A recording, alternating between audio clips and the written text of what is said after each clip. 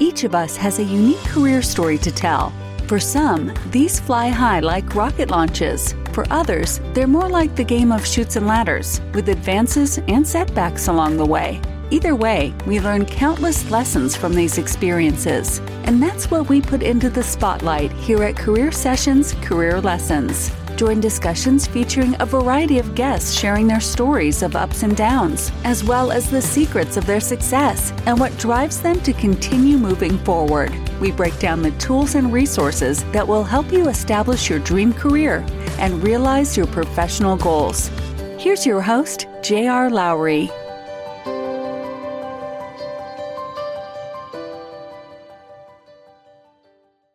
Hi, this is J.R. Lowry, and this is Career Sessions. Today, I have the honor of welcoming Jim Whitehurst, whom I have known since we met back in the day as section mates at Harvard Business School. He is the former president of IBM, and prior to that was the chairman and CEO of Red Hat, which IBM acquired in 2019.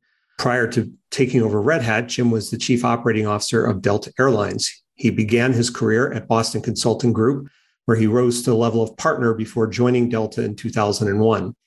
Jim is currently a senior advisor to IBM and a special advisor to the private equity firm Silver Lake. He is also on several boards of directors, including the board of United Airlines.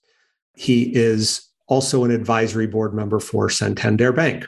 He's a regular speaker at corporate and industry events. He has a TED Talk to his credit, and he spent a year producing a management and leadership video series called An Open Conversation with Jim. He also wrote a book called The Open Organization, Igniting Passion and Purpose, which was published by Harvard Business Review in 2015. He served as a member and vice chairman of the North Carolina Economic Development Board, and in 2014, he was selected as a recipient of the North Carolina State Park Scholarships Program William C. Friday Award. Jim's a graduate of Rice University, where he earned a bachelor's degree in computer science and economics. During his undergraduate years, he spent time at the University of Erlangen-Nuremberg in Germany and at the London School of Economics. He earned his MBA from Harvard Business School. He and his wife live in New York City and have 2 college-age children. Jim, welcome. Great to have you today. I'm appreciative of your time. Yeah, thanks for having me. It's great to be here, and it's great to reconnect with you. Yeah, it's been a long time. It's been a long time since we've talked. So you have a career trajectory. In the intro, it talks about some careers taking off like rockets and others being more like the game of chutes and ladders. I think you're definitely more in the rocket category than in the chutes and ladders category. I usually start at the beginning, but maybe we could start in the middle. So you became CEO of Red Hat back in 2008. You were there for 11 years. You had come from Delta. How did you make that transition from an airline job into, leading a tech company that was really in its growth phase? Yeah, well, it was an amazing opportunity that came my way. And if we have time, we talk about that. But a board member from Red Hat knew of me at Delta, and that's a long story, and said, you got to give this person a chance. And so first off, I've been screwing around with Linux for years, which is Red Hat's main product, just as an avocation. So when I first got a call, it was actually came from a recruiter. It was public. I was leaving Delta at the time. And he said, I'm not sure you've ever heard of this company, and they do this thing called Linux. And I, of course, said, well, of course I know this. I have used it at home. I know all about this. So, I'm a little more techie than the average, big company, kind of exec. But most importantly, coming into that situation, I would tell people, any situation, one of the reasons I took the role is I had a thesis of what I would do with it. So I didn't come and say, oh, great, thank you for the job. Now let me go figure it out. I spent time researching, kind of had a sense of what I thought the company was doing well and the areas where we could really do things differently and accelerate growth. Once you kind of have that thesis, then it's about, and it's always this, it's about building a great team that can go execute that, because there are more things that I'm bad at than I'm good at. But one thing I think I'm good at is being self-aware enough to know what I'm good and bad at. And so then you hire, that's the beautiful thing when you have latitude to hire your own team, is you can hire for your weaknesses and build complementary strengths that in total that can lead to, everyone on the team being flawed, but the team itself not having a lot of flaws. And so I think we built a really, really, really good team and, executed into it. It was just a phenomenal, both honor and privilege, but also just experience to be able to be a part of that. Did you find that you had to change out a lot of the team when you got there? I luckily didn't. We had to make, I would call it tweaks. That's one of I think the big decisions that people have to make. And there are different people with different styles around that. So I know there's some people who come in and say, I'm going to change out my team because I want the whole team to either be loyal to me or I want the whole team to be who I've chosen and I can craft it exactly right. I think I guess, cut my teeth at senior leadership at Delta when I was kind of battlefield promoted to COO.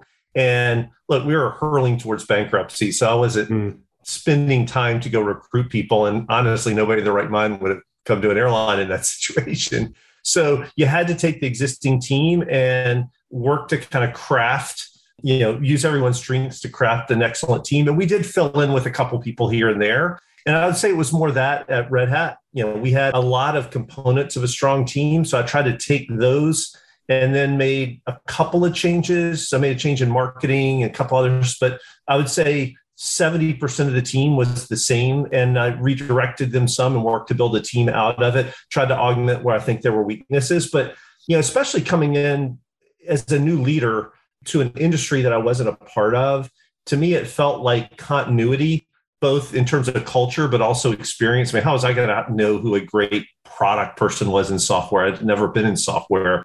That it made more sense to take the team and try to get the best out of them and then observe where the gaps were and then just hire into those.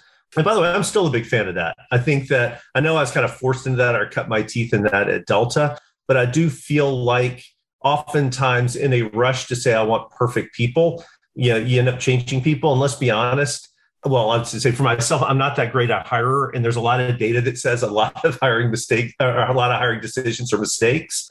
I'd almost rather take what I know and work to optimize around that than especially hire 3 or 4 net new people and try to make sure those things work. Yeah. What were the things stepping into the CEO role you'd been a COO in a huge company prior to that. What was different becoming the CEO for you? Well, the thing you just really don't appreciate is that when there's no one behind the curtain, there is just an enormous amount more focus and attention on you and stress associated with that. Yeah. Right. So I thought, I've had 80,000 people working for me at Delta. I ran a company through a bankruptcy, kind of drove all the day to day. And so therefore, I could be a CEO of Red Hat at the time was a much smaller company. Right. And you get there day one and you realize, okay, well, if you walk in with a styrofoam cup, luckily I didn't do that. People are, they don't care about the environment or all of these little things, everything you do, people are watching. I remember this great story. One time my wife calls me. She rarely calls me in meetings. And so I was in with a group of people in a conference room. I said, excuse me a second. My wife normally doesn't call me. Let me just step out real quick. So I stepped out, took the call, came back, thought nothing about it. 5 years later at a sales rewards club meeting, so this is where the top salespeople come in, one of the women there came up to my wife and said, I was just about to resign from Red Hat 5 years ago because I was pregnant and I wasn't sure Red Hat would work. And I was in a meeting with your husband and you called and he stepped out to take the call. And I thought, wow, if the CEO believes that it's important enough that family comes first, this is a company I want to be a part of. She's wildly successful at Red Hat, but if I'd hit ignore, she wouldn't be there. Right. So You don't realize those things. And so then the flip side, after the Red Hat acquisition, I became president of IBM. So I'm number 2 in a massive company. That was much less stressful because there's somebody else behind the curtain. There's somebody else behind you. And when there is no one else there and the decisions that you make, can affect thousands of people's lives, it's just different. I remember at the Red Hat Halloween party, the first version of Red Hat Linux came out on Halloween. So that's like our big holiday. Everybody brings their kids and we do trick or treating around the offices. And every year I would say it's a little bit stressful for me because I'm like looking at all these kids running around. Their parents work at Red Hat thinking, oh my God, all these people, really rely on decisions that I'm making. And so it is different to be number 2 versus number 1. And the last thing, you read a lot of articles about these CEOs who become completely arrogant and just flame out because of hubris. They do stupid things. And a lot of those folks I now look back on and think, look, there are 2 ways that some people deal with stress. One is you let it get to you and you burn out. The other is you lock it away and just say, well, I'm going to convince myself I am so right all the time and I'm all knowing, that you become that arrogant. Yeah. I think a lot of people probably weren't that arrogant when they started, but it's a normal human reaction to just the level of stress you're under, is either let it eat you up or to say, I'm going to surf above it. And so to get the balance right, to stay humble, but not be eaten up by that stress, is a really, really, really tough trick. And when I talk to other CEOs starting out, getting that middle model right, where you don't flame out because you just burn out, but you don't let hubris engulf you as a coping mechanism for all the stress. It's tough. And you got to think really hard about that. Yeah. I always have felt like, people go down that arrogance path too, because, they're often surrounded by people who are afraid to tell them what they're really thinking, what they're worried about, what's going on in their personal lives. And so they don't have the feedback, that most people get, particularly when you have a boss. At least you're going to get feedback from your boss, but when you're a CEO, most of the time the board chair, if the board chair is an external person, or your external board members aren't there every day, so they aren't seeing you every day. And you lose that ability to get feedback unless you work really hard at it. Yeah, you do. And that's, a couple observations there. One is you're exactly right. And you have to push really hard on people. Say, no, I really want to know. I will see it as a favor to tell me this. Don't, this is not going to hurt you. I got to know, because if you don't tell me, how am I going to know? So you also have to beg for that. Also, then, frankly, I think having a good, stable family life is helpful. So I always laugh and say, I have a wife, a daughter, a mother, and a mother-in-law, and none of them is ever going to let my ego get too far. But I do think, being grounded with friends and family or something outside of work, and then really, really emphasizing how important feedback is internally with your reports is critical. I used to do, and I made all my executives do this. I say made, most of them wanted to do it. Every several years, we all did 360s, me included. So I talked to the board, talked to my reports, and that way that was anonymous. And so even if people, I think I did a good job of getting people to say, I really want feedback, but then you kind of got it kind of in a well-rounded package. And I think if you don't do that, it's just hard to know, because was it one heard the quip before, the last time you ever know if your jokes are funny is the day before you're announced you're a CEO, right? Exactly. So you were CEO there for a long time, leading up to when IBM acquired Red Hat. What do you look back and say, these are like 2 or 3 things that I'm most proud of that we accomplished in my tenure? So without a doubt, number one, and when people tell me about, kind of accomplishments at Red Hat, I always start off saying, we were 1,500 people when I joined. We were 15,000 when we sold to IBM. And just building and creating a culture and a team. And I think we did a really good job focusing on the culture. So we talked about, it's called the open organization, and we really, really focused on that. So building and scaling that organization and the careers that get made around that is the thing by far I'm most proud of that we were able to accomplish. So without a doubt, number one is just the people and the careers and scaling a culture.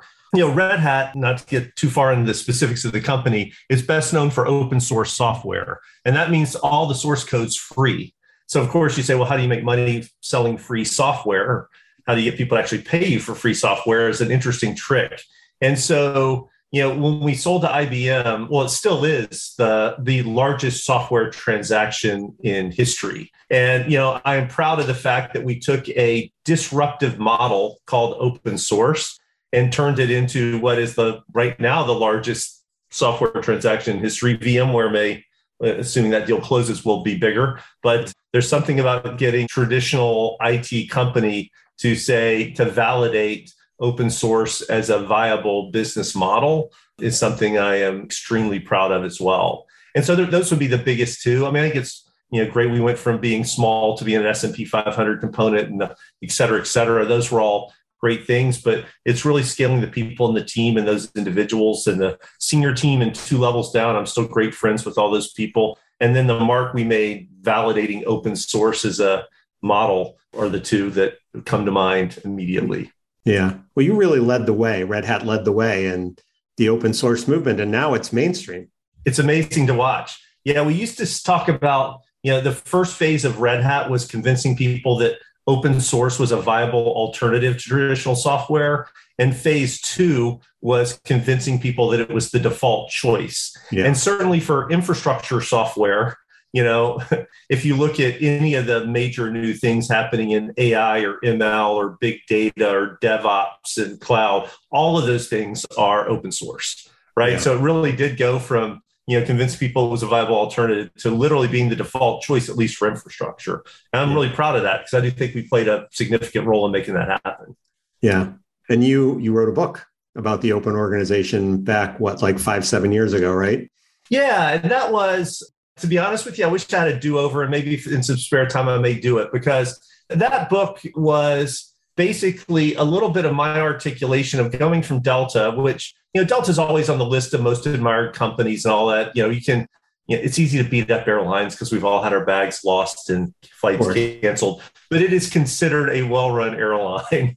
And then I go to Red Hat, and I tell you, the first couple months at Red Hat, I thought, this place is chaos, right? They have no idea what good management practice is. I've been brought in here to clean it up. And luckily, I didn't know enough about software to start cleaning it up. I was out meeting customers and trying to kind of get my bearings.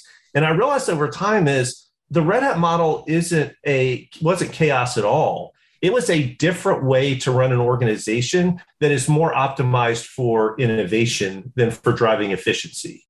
And so the book was like my lesson learned going from Delta, that I thought that's how you run a company. And Delta does run an excellent company, to running Red Hat, which I would argue is an excellently run company as well. But they look night and day, because at Delta, you do not want someone innovating before, on the safety procedures before your flight. You want those locked down, and you want people to follow orders. Yes. At Red Hat, it is entirely about getting people to take the right smart risks, the right smart experiments to be able to innovate faster. And so the book was basically saying, wow, there are different ways to run depending on what your objective function is. And by the way, most companies come from that old world, and they're trying to look like they're in the new world now, but they're not changing their ways of working appropriately to that. So you get this impedance mismatch between leaders saying, I want my teams to be growthy and take risks and blah, blah, blah, blah, blah. And then they get these management systems with, these performance cadences and, measurement systems and, and incentive compensation systems that are all about driving variance out. And so the one thing I'd still like to do is spend a little more time trying to more fully flesh out. I talked about the difference between Red Hat and Delta. I didn't create a more systemic, here are the 10 things to go think about if you are trying to make that transition. Yeah. Well, maybe there'll be a version 2 of the book. We'll see. Second edition or a sequel. Let's go back to Delta. So you were at BCG, you were a partner, obviously doing very well there. What led you to make the jump out of consulting? Were you actively looking to move from consulting, or was it just a situation where they came to you and made the proposal? Well, it was, so I was very happy at BCG. Some of my best friends are BCG. My wife was way back when my office mate at BCG. So I have deep roots with the firm. And so Delta had approached me many times, and I always said no. And then 9/11 happened, and I was down at Delta on 9/11, and literally at noon, the CEO at the time, Leo Mullen, called me and said, I need you now to be my treasurer. If that job had just happened to be open, the prior person had left recently. Yeah. And so basically said, Leo, I know nothing about being a treasurer. And he basically said, that's okay. Nobody in their right mind would loan us money now. I just need somebody who could be creative and help. Yeah. And so I literally became treasurer of Delta at noon on 9/11. And, I think it was a couple things. One is it felt patriotic at the time. I did have a lot of feeling for the senior team at Delta because I'd worked with them for several years and had a real affinity there.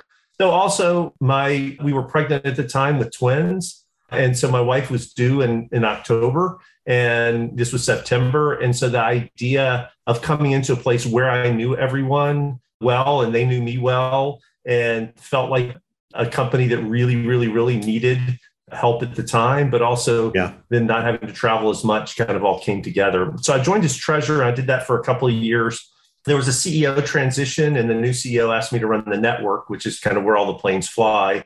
And then a year later to be COO, which was, it had strategy and operations and network, had all that stuff under it. And basically, still can't believe it. I laugh, I say often is, now, I was 35 at the time when he said, we want to make you COO. Now, we knew we were hurtling towards bankruptcy and would probably have to file in a few months. And say, I was so young and naive, I said, sure. Like, no one I know now, it's like, would you ever take that job? But I didn't know. So I did. And it was, obviously one of the greatest things that ever happened to me. Yeah. I mean, even, you were there during a very difficult time, as you say, hurtling toward bankruptcy. But at the same time, I mean, COO of Delta Airlines at age 35. It's kind of hard to argue with that, even if you are going to have to work through a bankruptcy, right? It was a phenomenal opportunity and a chance to go, get to do that. And, again, I thought I had a thesis of what we needed to do, which we put together the plan. Again, I come back to the thesis. If I didn't think I had a sense of what we needed to do, I'm not sure, I would have done it, but I had a good sense. And we put together the plan and convinced the creditors committee this was the right plan and raised the debtor in possession loan and basically executed the plan. And luckily it worked. So yeah, it was a phenomenal opportunity. It was more fraught with risk than I was probably willing to admit to myself, because it was extraordinary to get an opportunity to do that, and an incredible learning experience for me. I remember there was an article, I can't remember what magazine it was in at the time, that was just talking about how you really earned a reputation within the company. You were out talking to employees all the time and just had a reputation for kind of telling it straight, while the company was going through a very difficult period, and that you earned a lot of credibility with employees. Was that something that you feel like you're naturally good at, or was it something that you had to work to develop? I think there's a little bit, I think I'm a little bit of a geek, and so I do love strategy and I like talking about it. And so part of that just comes naturally to me, and I'm probably talk too much. But then, just dumb luck. Right after the bankruptcy, I was asked to go over to a break room at the Atlanta airport for the night shift mechanics. And, it was kind of unplanned. And so I got there and I didn't have anybody who had scripted what I was going to say. And it's like right after we filed. Yeah. And so I got all these mechanics looking at me saying, well, and what am I going to say? Yeah. Well, I just started going through and saying, well, let me tell you the plan, and which is what we've been telling, the creditors committee and the debtor in possession lenders and all those other people. And it was complex, right? It was moving wide bodies, out of domestic to international and reconfiguring and downgauging and all this stuff. And these mechanics are just sitting there for 30, 45 minutes. And when I finished, they started asking really intelligent questions around, well, does that plane have the galley capacity to do that? And do we have the right number of wide body gates if you're going to, all these kind of questions, rather than, well, how long before, my medical benefits change, or what's this, It got around the airline very quickly by the next day. Really? That I'd been there doing that. And so then I just started doing that. And what I found is people really, really wanted to know what they were a part of. And it's one of the things I've talked about ever since and done at Red Hat. There's a sense among many executives that just need to know, like, I know the strategy, I'm going to go tell you what to do, versus making sure everybody knows the strategy so they know what they're a part of. And that creates an intrinsic motivator that's huge. Yeah. We went from last to first in on-time performance among the major carriers during the bankruptcy. And I'm totally convinced it's not like we had some brilliant change in operations.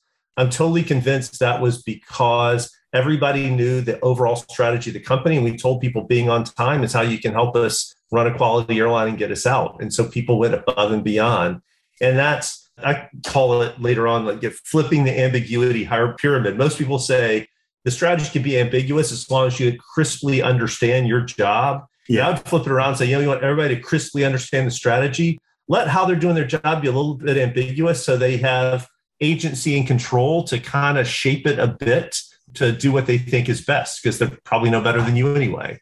And so that was a lesson learned that it was so effective. I just kind of kept doing it. So whether I was good at it or I learned to do it because of that, there was a little bit of both in there. But I did that at Red Hat. Early on, did a survey when I first got there, and most employees said they didn't quite understand our strategy. Well, by the end of that year, people did, and we spent a lot of time on laying it out and communicating it, surveying that question every year. And I think it's just so important for people to be engaged to know kind of what direction we're all rowing and why. Yeah. The why really matters. You can't emphasize it enough. I mean, it really, more than the what and the how, explaining to people like, why are we doing this? If they can connect what it means for them to why, makes it a lot easier for them to accept things, even when it's maybe not personally great for them. Yeah. And, Delta was very simple. During the bankruptcy, we didn't have time to go, hire a consultant and do a big, purpose study. They said, we're not going to let this fail on our watch. Yeah. Right. Delta's an iconic company in the South. And, a lot of the people there's parents work there and want their kids to work there. It's like, we're not going to let this thing fail. And that was enough. And, obviously later on, kind of built off of that. And Red Hat, open unlocks the world's potential, right? This whole idea of open and sharing and how important that is. And, that it's incredible how strong intrinsic motivators like that are and how much people want to feel a part of something. Yeah. Yeah, it's very true. So just thinking about your transition from Delta to Red Hat, you ultimately decided to leave Delta when they went in a different direction for CEO, which I was describing before we started recording as like the ultimate bet in yourself to walk out on a COO job where you've got 80,000 people working for you. How did you think about that at the time? Was it an easy decision, a hard decision? Well, I mean, look, I call it a choice might be a little strong. So the way Red Hat or the Delta was structured at the time, I was COO, but almost all the major functions reported to me, I guess, other than finance. Yeah. And so when the new CEO came in, I mean, get along with him. I'd known him for years. He'd been another airline, Richard. He basically said, Jim, I can't have one direct report, right? I can't, I got to have the major kind of functions. And so, so there really wasn't a role for me. He was very gracious. Like, if you want to take any of the roles, pick one, but I can't have. So basically my role was going away. And so honestly, I felt like I'd been kicked in the gut, right? Mm-hmm. It was one of these, I was so deeply involved every day for 2 years through that bankruptcy. So I really didn't kind of think about the other side. And then creditors committee went with someone else and there wasn't a role for me. And I mean, I kicked it a gut, spent a while.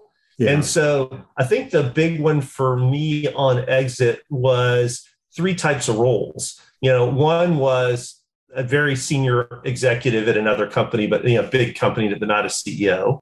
The second was, private equity companies calling to do turnarounds, right? And then trying to find a smaller company CEO role. And I just doing another turnaround. We had to lay off so many people when I was at Delta, and it was painful. Yeah. And so I had zero desire to do turnaround things at all. So it was really looking at the other two. And, I kind of got to the point, it's like, I've been close to number one for a long time. I want to show that I can go do it. And so Red Hat took a chance on me, given I was an airline person going into technology. Yeah, but it was a little bit of a bet of I thought I could go do something, and Red Hat gave me the opportunity to do it. It was a great situation to go into, given what we talked about earlier in terms of just where they were in their evolution and, the whole idea of open source and, the movement that they were starting. Yeah, but I would say there, and this is one, I guess, lesson learned for me, is a lot of people when I first did it said, wow, had 85,000 people working for you, huge thing. You could go run big divisions, be, next in line to be CEO of these big things. And, Red Hat at the time was $400 million, $450 million in revenue, 1,500 people. Wasn't that big. Finding something, as my wife said after I talked to the CEO when I came in, she said, I haven't seen your eyes light up like that in a couple of years. Yeah. And that's when I kind of knew it was right. It's like, pick a role you can get passionate about and you're excited about, rather than, what looks like the right logical next step, and then go make it successful. And if you're successful, new doors open. Yeah. And they did. Long run there. I want to come back and talk about the acquisition. When IBM approached Red Hat about the acquisition, how did you and the board kind of work through that process? Yeah, well, I mean, I can answer that. I talk about the board. I can talk about me personally a bit in that. So I was not expecting it. Call from Jenny, who I knew, we'd seen each other before, we'd done things before, and said, hey, if you're in New York such and such a week, let's grab breakfast. And I said, great. So we got together and she slides a term sheet across the table. And, it's one of those ones where you really have to tease 2 things out of a situation like that. One is like, what's best for you personally? And then kind of what's best for the company. Because, Red Hat at the time still is very, very successful. Things are going well. When you're a CEO who's kind of taking the company, 10x'd it in terms of, revenue, market cap, et cetera, board's generally pretty happy with you and kind of lets you run and do your thing. So life was good, right? Everything's going along well here.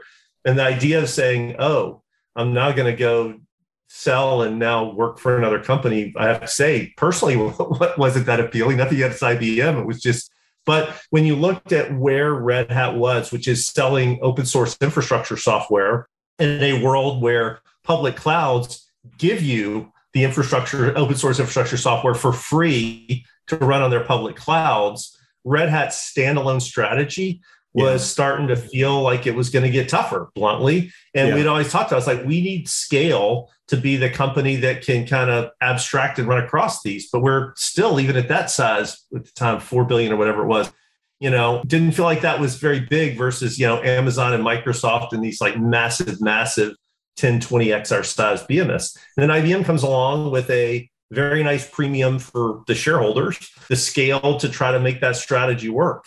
It was the right thing to do for shareholders and Red Hat employees. Bluntly, it was tough for me took a while to mentally get there. But I think the board very quickly realized, large premium, knowing what the likely difficulties, not that we couldn't have made it work, but the probability of success of our strategy being part of IBM was much higher than standalone. Mm-hmm. And so it was the right decision. And we kind of relatively quickly got to that we need to be part of a bigger company.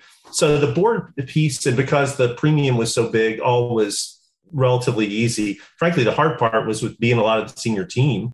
We'd built this thing and now all of a sudden it's going to be a part of something else. And at some point, though, that's where you have to decide you got to do the right thing, right? You can't, especially as a senior executive, you cannot let your own personal, circumstances or preferences keep you from doing the right thing. And so it was the right thing to do still, but I'm from South Georgia. There's says easy, does hard. It's easy to say separate them, but it takes a while mentally to get your head there. As it became very clear it was the right strategic outcome, you finally get yourself there, and a great learning opportunity at IBM as well. And so far it's worked out well. Yeah. What did you do to two very different cultures, right? Like high growth, innovative company, as you've described it, getting acquired by one of the biggest, oldest, most established tech companies in the world. How did you bring those, help bring those two together? Well, we did a couple things, and this is where I started. We were talking a little bit about the book earlier and how I wish I had a little bit of a do-over.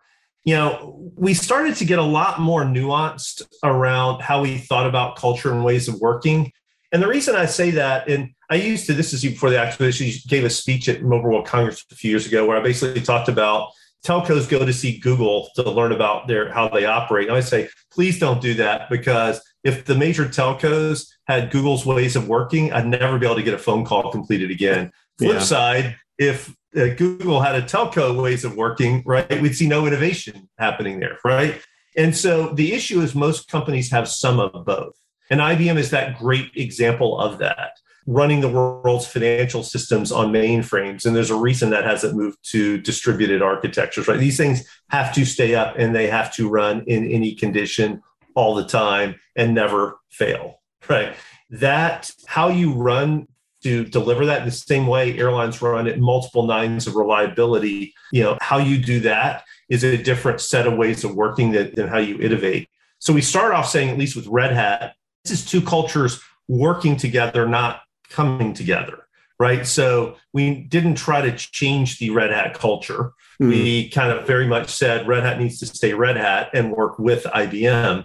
Now, when I transitioned to the president role at IBM, we spent a lot of time trying to say, well, we're in IBM, like in software group, how do we start to rethink given, IBM's created, mission critical software for a long time, but as we were driving forward into AI, ML, some of these other categories, how do we adopt some more of, I'll call it a faster paced kind of ways of learning, kind of lessons from the Red Hat model, if you want to call it that, but not say the Red Hat model's right, the IBM one's wrong or not, because there are a lot of things, I hate to even say innovation versus efficiency, because it even becomes the kind of innovation. So if you're trying to build a quantum computer, you need, a whole set of work on microwave, electronics to come together with the right refrigeration stuff 2 years from now to come together. And so that requires a level of planning. So I started talking, if you're trying to drive a future state versus seek a future state, how you build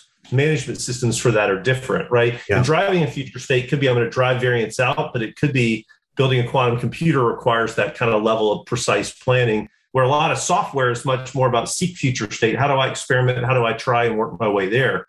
And so if you think about those as kind of two extremes, IBM had both, Red Hat had one. And so it's how do you take components of IBM and say, let's adopt more of this model, not because it's better or worse, it's just more optimized for a certain set of activities. And so I spent a lot of time teasing that out, getting CRISPR on that and working with IBM to adopt, more and more of that. And that was a lot of my role while I was there. Yeah.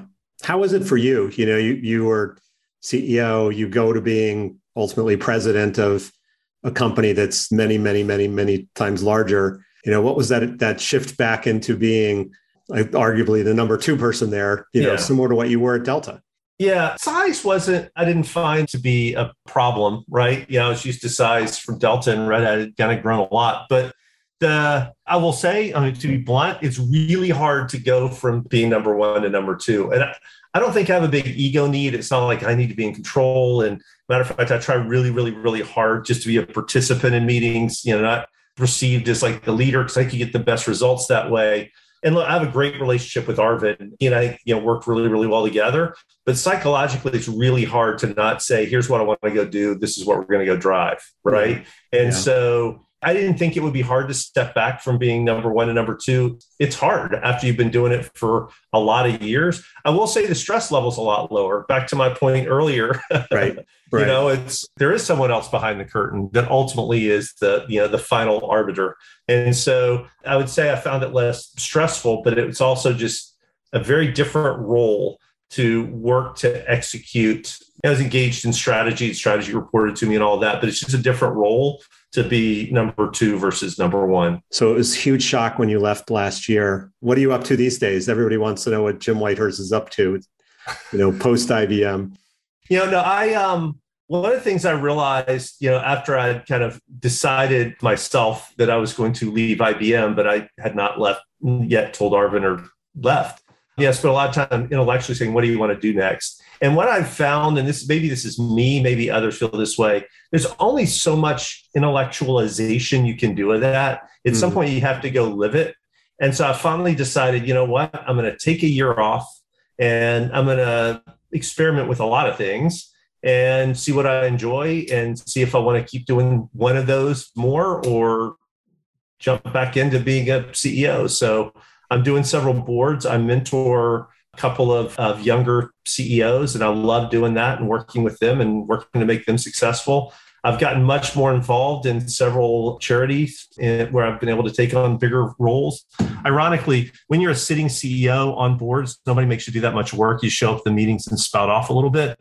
Now that I'm not a sitting CEO, I'm like chairing committees at all these companies, which I think is, which is great. Whether it's companies or nonprofits. So I'm much more involved with my university and with some climate things, spending some more time with my wife and travel. And when I left last July, so I said, this July, I'm going to step up and reflect back and say, is there one of these things I want to do full time, or do I want to do the portfolio or other things? I'm an advisor to Silver Lake, which I love. I think CEOs, are probably notoriously bad investors because you have to be an optimist and, you're the person out there kind of creating positive. And I think good investors are more skeptics. And so I've loved engaging with the folks there, and they're brilliant, but think differently. And so it's so wonderful to get to stretch a new set of muscles. And so one thing I've learned is, I'm 54 now, but I have still so much to learn and interesting people to meet. And it's lovely to have the privilege to be able to take the year and do that. Yeah, it is a nice thing. I've had certainly a little bit of time off at points in my career. And, it gives you a lot of time to reflect and to pursue some new hobbies and interests. And I look back on those as, in one case in particular, it was stressful because I felt the pressure to find the next job. And at the same time, I was getting to do things I was never going to get to do otherwise. And, that's a blessing, that not everybody necessarily gets. And that's right. joined BCG out of college and went to business school, went back literally noon on 9/11, showed up half in the morning as a BCGer and in the afternoon as a Delta person. So never had a break there. And the Delta to Red Hat was relatively short period of time. So it's the first time I've had time off. And I've had so many people tell me that if you ever have a chance between, jobs to take some time, do it. And I'd never realized how nice it is to just be able to do that. I've read a dozen books so far this year. Actually, I think a little more than that if I go back and look. I'm doing photography, honestly, just spending more time talking to, my kids and my mother and friends that I'd kind of fallen a little bit out of touch with. Those are things that it's hard to get that time back. And so I thought I would be more sitting on the beach where I find myself very, very busy, but engaging with, interesting people. So, yeah. Well, and you're 54, you got a lot of runway left. If you want to dive back into something, or as you say, a portfolio of some things. What advice would you give people, who are earlier in their career, and trying to think about what they should do to kind of learn as much as possible and help their careers as best they can? So first off, I think a lot of people try to act a part that they're in versus just being themselves. And, if you're a good enough actor to really be able to act the part, go to Hollywood, try to win an Oscar. I've found that being able to say, I don't know, or I would really like to learn that, or I made this mistake is disarming for others. It actually builds your credibility with people because they're saying, okay, this person is comfortable enough with themselves to say they don't know, as well as I do think human beings interpret insincerity in very sinister ways. And if insincerity is like, I'm trying to act this part because I feel like I need to be this way, people look at that and say, nah, that doesn't seem authentic to me. They must have an agenda versus, hey, maybe they're just, nervous or uncomfortable. So be yourself, and related to that, I ended up, went from treasurer to running, the network at Delta, ultimately COO. And you say, well, how did a treasurer get to do that? Well, a lot of us is curious. So went to lunch with the person who ran maintenance and, grabbed coffee with the person who ran, flight ops. And, and over time, I just was so curious with how things worked. I talked to enough people that it almost kind of became, oh, yeah, Jim's kind of around. He kind of knows a lot of this stuff because he's been around all the various areas where actually I'd only been in the company a few years, but I just spent a lot of time being curious and learning more and more and more. And I think and the flip side is it wasn't like people didn't want to have coffee. The guy ran maintenance was pretty saying like, what does a treasurer do? Now, why, what? So those were good conversations to have. And I think that curiosity matters a lot. And the final thing I would say is just, again, back to, we talked about it before, is when you have people working for you, really, really thinking hard about, I call it creating the context for them to do their best work versus being so directive. You'll get better people to work for you. They will do better, which means you'll do better. And that's probably the single biggest lesson I learned. I go back to that night where I didn't know what I was going to say to mechanics at Delta. Yeah. And so I spouted off the corporate strategy. That was probably the most impactful, night in my career. And that kind of changed the way I thought about how to lead. And it's made a huge, huge difference.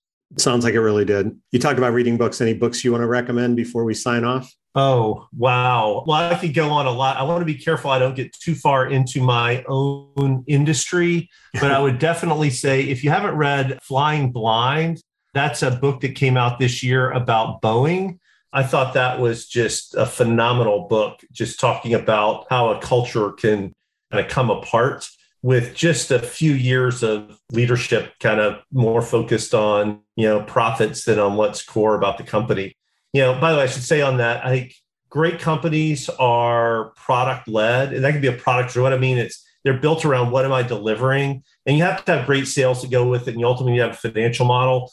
But as soon as you get away from that core of what's the product, that's a problem. And I think Flying Blind, which came out this year, was a great one. I thought Empire of Pain, again, that's a book about the Sacklers and Purdue Pharma. Great book. If you haven't had a chance to read it, that would be high on my list. That I think it maybe came out late last year, but it's a relatively new book. Codebreaker, Walter Isaacson, if you haven't read that, talk about one of the most impactful areas. I would actually say This Is How They Tell Me the World Ends That all came out, I want to say it was last year, but it's all about cyber and the implications for cyber going forward. Again, if you want to say CRISPR and crypto and cyber and security, probably 3 megatrends we should all know about. Yeah. I haven't read a good crypto book, but I would throw those on there. And then I would say, if I throw one more out there, How to Avoid Climate Disaster is the Bill Gates book. I'm spending much, much more of my time philanthropically and professionally around areas around climate. That's where I've gotten to the point of, I've been fortunate and I have some time to give back, and, I want my grandkids to be able to breathe. So, yeah. That would be my quick list of relatively recent books, at least out in the last 18 months. Yeah, that's great. That's a great list. All right. Well, Jim, thank you. This is great. There's so much more we could go into, but I want to be respectful of your time. Thanks for making time. It was really good to reconnect and catch up on things and hear what's going on with you.